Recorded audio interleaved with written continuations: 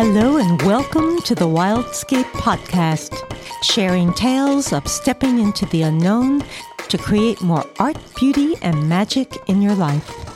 I'm your host, Gail Conrad, and today you're listening to Where's Beauty?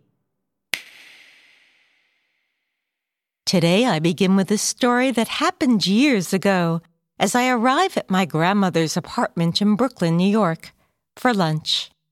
We're taking you out to lunch at the hospital cafeteria. My 85-year-old grandmother and her boyfriend Lou greet me with this as I enter her apartment in Brooklyn one afternoon. What? I say. You'll love it. She states this as a non-negotiable fact, and she adds, it has everything. I look at her with disbelief. Let me take you out to the diner, I say, and I name a place we've often gone. No, this is better. She stands her ground. And this is going to be our treat. Now at this point, I go pretty mute. Or rather, my mouth is open, but no words come out. Perhaps you've never minded going to hospital cafeterias, but for me when I was young, hospitals in themselves were a dreaded place. Ever since my father seemingly disappeared overnight in one when I was 9. Okay, I admit, I had a fairly strong phobia about them, so the idea of voluntarily choosing a hospital cafeteria as a desired spot for lunch, well, was beyond scary and surreal to me. But I cave in, and the three of us, my grandmother, her boyfriend Lou, and myself, we take a walk across the street and stroll into the hospital. Do we go directly to the cafeteria? Hell no. It takes me only a minute to realize that their idea of an afternoon outing includes a whole different plan. So what we do is we take the elevator a few floors up, and we get off across from the ICU. And as we continue to stroll down the hallway, Lou smiles and my grandmother waves to the nurses and pauses to chat. They all seem to remember her, and maybe that's no surprise, especially because she knows that floor very well. For right there, she's had a number of extended stays. The last one, a heart attack. Meantime, I can't help but glance into some of the open rooms. I see people of all ages hooked up to cold metal machines. I turn white. My body walks like a dead weight. While my grandmother and Lou, they begin to reminisce. They point to certain spots and say things like, remember when I fell on the floor there? Yeah, that's right. And after that, you got an upgrade to that nice, big, private room.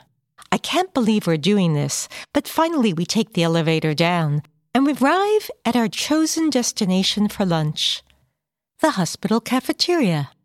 At this point, I practically race into its room, and the first surprise is who's there. The best way to describe it is, well, the entire neighborhood. For it seems that a number of my grandmother's friends and neighbors are also partial to hanging out at this spot. We're greeted with waves and shouts to join them, but first we pick up our lunch. My grandmother goes for the special, some kind of salt-free chicken salad. It comes with coffee and pie for dessert. I get a tuna sandwich. I'm betting that it's also salt-free, so for my side, I grab a bag of potato chips. I don't remember what I ordered to drink. But as lunch goes on, I begin to see why it's my grandmother's and Lou's favorite spot.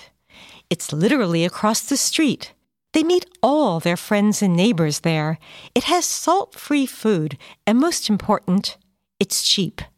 For them, it's win-win. Plus, they like to visit and chat with the nurses and aides as well. For me, that afternoon becomes a moment, more like a primal memory and rite of passage that I never forget. In fact, I think about it often when many years later, my mother's in the ICU, and I've practically lived in the hospital with her for going on 6 weeks. By this time, I even know the combination to the fridge where the nurses store their food. They allow me to keep treats from my mother there as well. By this time, I seem to know every hallway and every get-well trinket in the gift shop. I'm even familiar with the robot, a sort of bad look-alike Star Wars R2-D2 who beeps and trips up visitors as he delivers medications to patients' rooms. The only time I have an issue is late one night when I get stuck in an elevator with him. But at least it makes me laugh.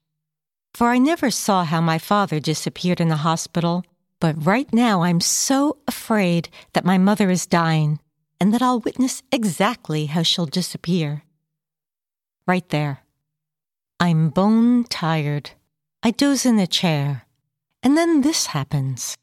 A nurse comes in to check on my mother for the umpteenth time that day. And as she stands by the bed, that nurse, I swear, she glows.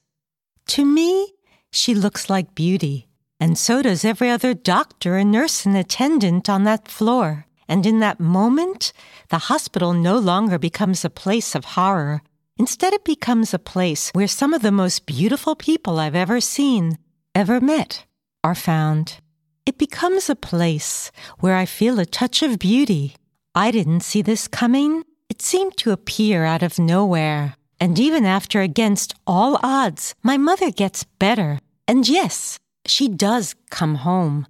I can't stop looking for beauty because now I know it can reveal itself anywhere. So I start asking myself questions like, where else is beauty in my life that I never imagined it would be? Where's beauty in the roughest of times? Where's beauty when I'm feeling all alone? How about when you're feeling all alone? Sometimes I think we're so busy chasing things that we forget about beauty. Do you see experiencing beauty as a luxury? Or is it an essential for you in your life? So I keep on asking myself, where's beauty? And I realize you can always find beauty, but here's the thing. Sometimes it lurks, and often it's a surprise.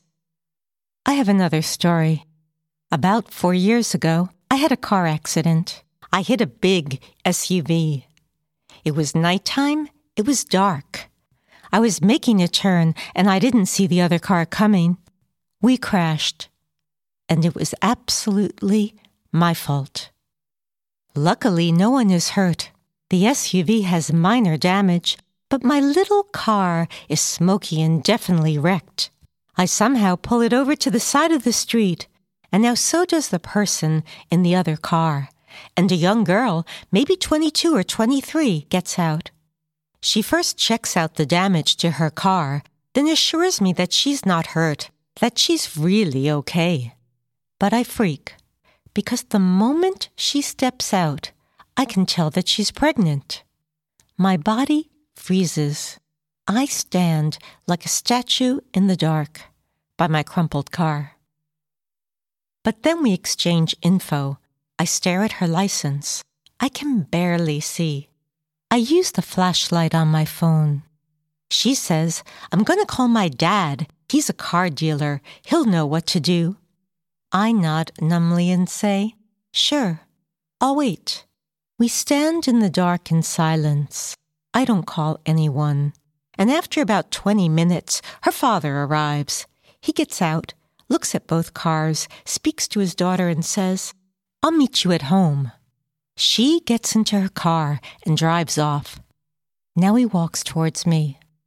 I wait in total fear. But he looks at me, still holding my phone, and says, you should turn off your flashlight, or soon the battery on your phone will go dead. Then he touches my shoulder gently, gets into his car, and drives away.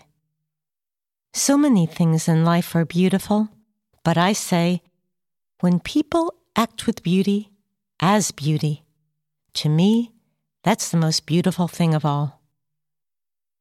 Thank you. I'm Gail Conrad, your host of the Wildscape podcast, and I want to say thank you for listening today.